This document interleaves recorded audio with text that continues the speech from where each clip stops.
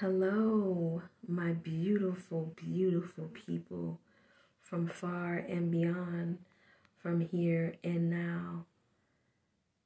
Thank you for coming to listen to my podcast from up under the rug. Today is definitely a beautiful day. It is March 1st.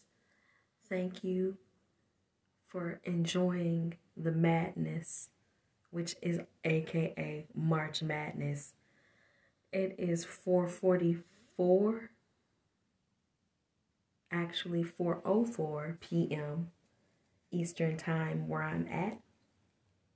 And you guys, don't you never forget that you guys are smart, you're beautiful, and you're important, and you're stars.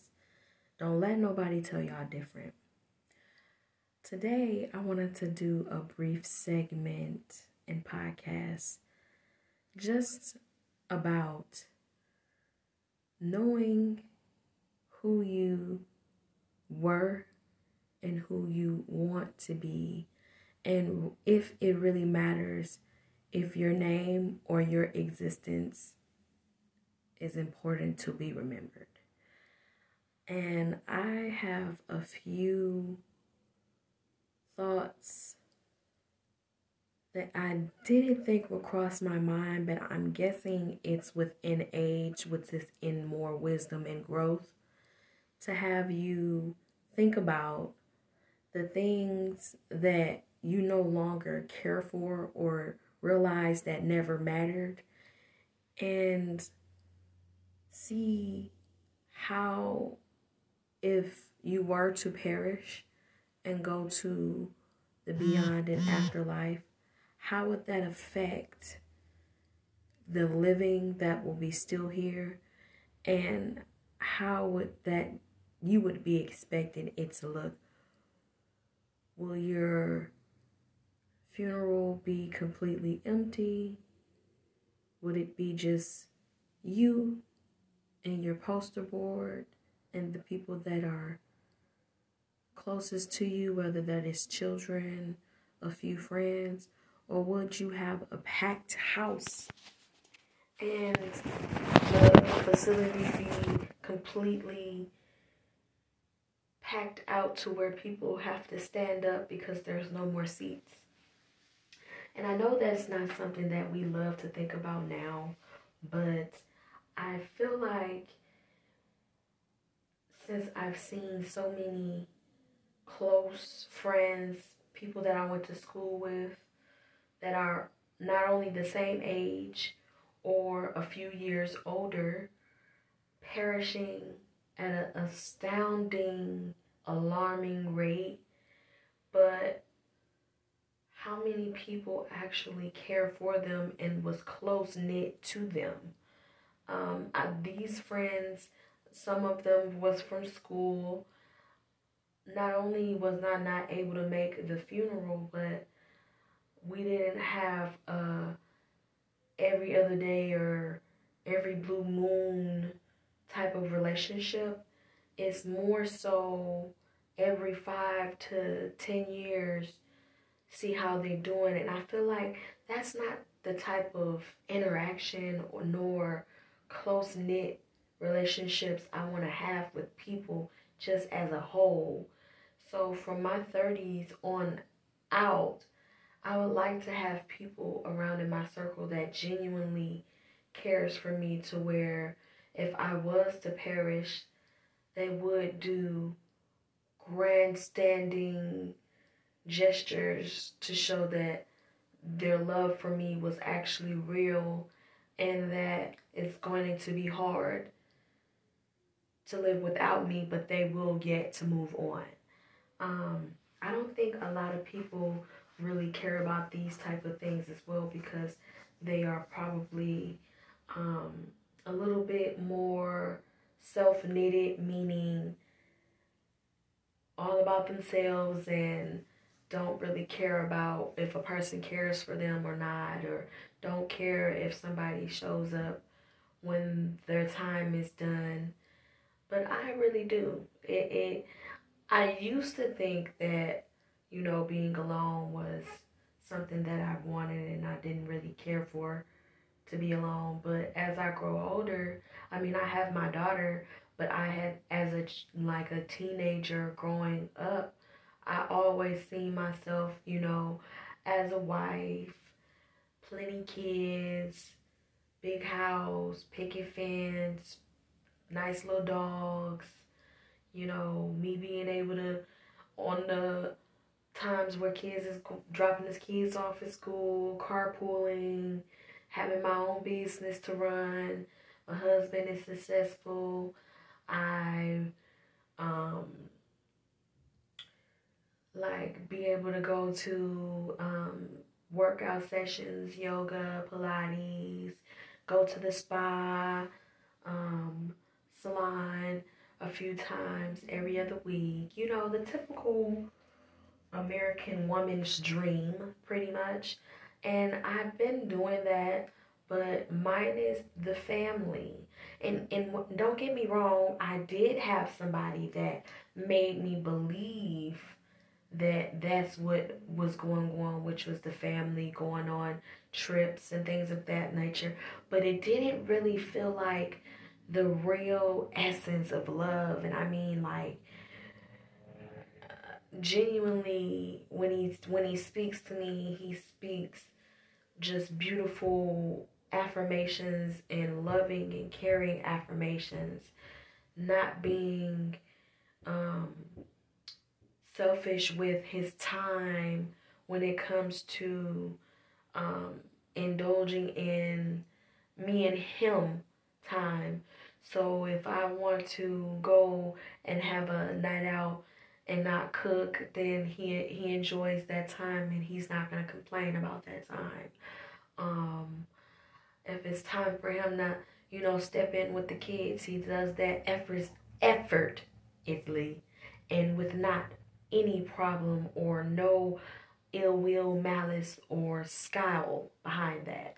I seen it was a lot of either if it was complaining, anger, unnecessary arguing. And I'm not a person that wakes up in the morning and just be mad. That's not me. I'm a person that wakes up in the morning and be grateful to wake up, because we don't know if we was to perish in our sleep and if that was our last breath that we may take when we go to sleep. So the fact that you are able to open your eyes and take more breathing air, oxygen, and enjoy the day to come, I think that's a blessing in its whole birthright. And it's something that a lot of people take for granted. So the last situation that I was in, it wasn't bringing complete peace and prosperity to me. It was always me being concerned about whether the next person was going to say something to criticize or to put me down in a way or be disrespectful, to where I would have to tell them, oh, that wasn't nice to say, or oh, that wasn't thoughtful of my feelings to say. Letting people know what you do and don't like. But I feel like if you have that person and you say that you have a person, that person is going to automatically know how to treat you, because they would want to be treated in the same way. There are things that I seen within myself that I wanted to change, but it was because of me trying to almost tit for tat in a certain aspect. Oh, well, you treat me this way, then I'm not going to really engage with you, which I feel like the most thing that you can show a person love is actually communicating and engaging with them on a one-on-one, whether that's talking, touching, feeling, expressing. Them are love languages. And I feel like, even friends that I had that were males, they may have seen me as wanting to have sex or fornicate with me, and I didn't see them in that same light, because of time went on and it showed me that not only was I worth more, but I was actually aspirating things that I would think that they would it would rub off on them and they would treat me as I treat them. So such as, for an example, I like getting gifts on any occasion that may be. And I'm not expecting for you to, but if I feel like the same little feather flock together. So if I have a friend and I'm doing this, I would think that you would do the same because that's just of your characteristics. Now, once I gain that this is not of you, I would think just because you're not doing it, I'm not going to stop being who I am. I'm going to continue to do it. But I would think after a few years, it would rub off to where, oh, let me go and get her a gift because she got me a gift every single year on whatever occasion it may be. Now, I'm not saying you got to do one for every occasion, but, you know, at least trying to emote yourself into a better person. And not saying that gift giving is a better person, but you have to be a very kind and very loving person to give somebody a gift without them even expecting nor asking for it. And that's just showing ways of care and love language. So I wasn't reciprocating these things. I wasn't getting these things reciprocated back to me. So I just knew to fall back a little bit. And maybe the choice of people that I had in my circle wasn't the right people for me. I couldn't make somebody do something that is just not of them to do. And instead of them taking it, you know, as constructive Frenchism, that's a new word I just made up, y'all, where I'm not balancing out my friendship to where it's meeting your needs as me being a friend for you. And I understand that people grow older and they grow more wiser and mature, and some don't. Some stay stuck and stagnant. And for the friends that I've called myself friends with, they have stayed stuck and stagnant, or they just hasn't, you know, reached that potential at the same pace, which is okay, because then that just causes distance for them to actually get themselves together, and not me feeling like I have to oversee them happen to get themselves together, but it's a choice they want to do at their own pace. So I had a male friend specifically. It was a male that I had been friend with, I think about 7 years, and I would get him gifts and invite him to occasions, or I would make meals. Now, mind you, I'm a chef, so when I make a meal, everything that I make is completely, you know, it's not cheap, it's expensive, it costs money and time and effort with me preparing and cooking it. And these are things that people don't take into consideration.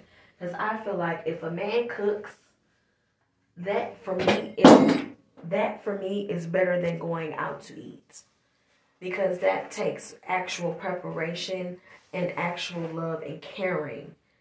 If he actually takes the time to go to the store, buy the food, prep the food, cook the food, set the food out nicely, and make sure that it is a tasteful like that you may enjoy it.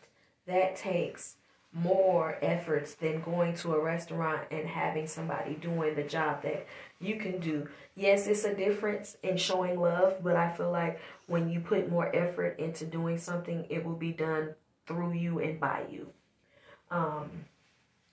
So this person just one day was like, oh, you know, in a shorten of the sentence, I gotta get some stuff off my chest. I'm gonna come in, you know, pound you out. You know what I'm saying? And I just felt like our relationship as friends wouldn't compel him to even come at me in that type of way. Now, mind you, you guys, he's never offered to take me out on a date or get a meal or bought me a gift such as I have done him.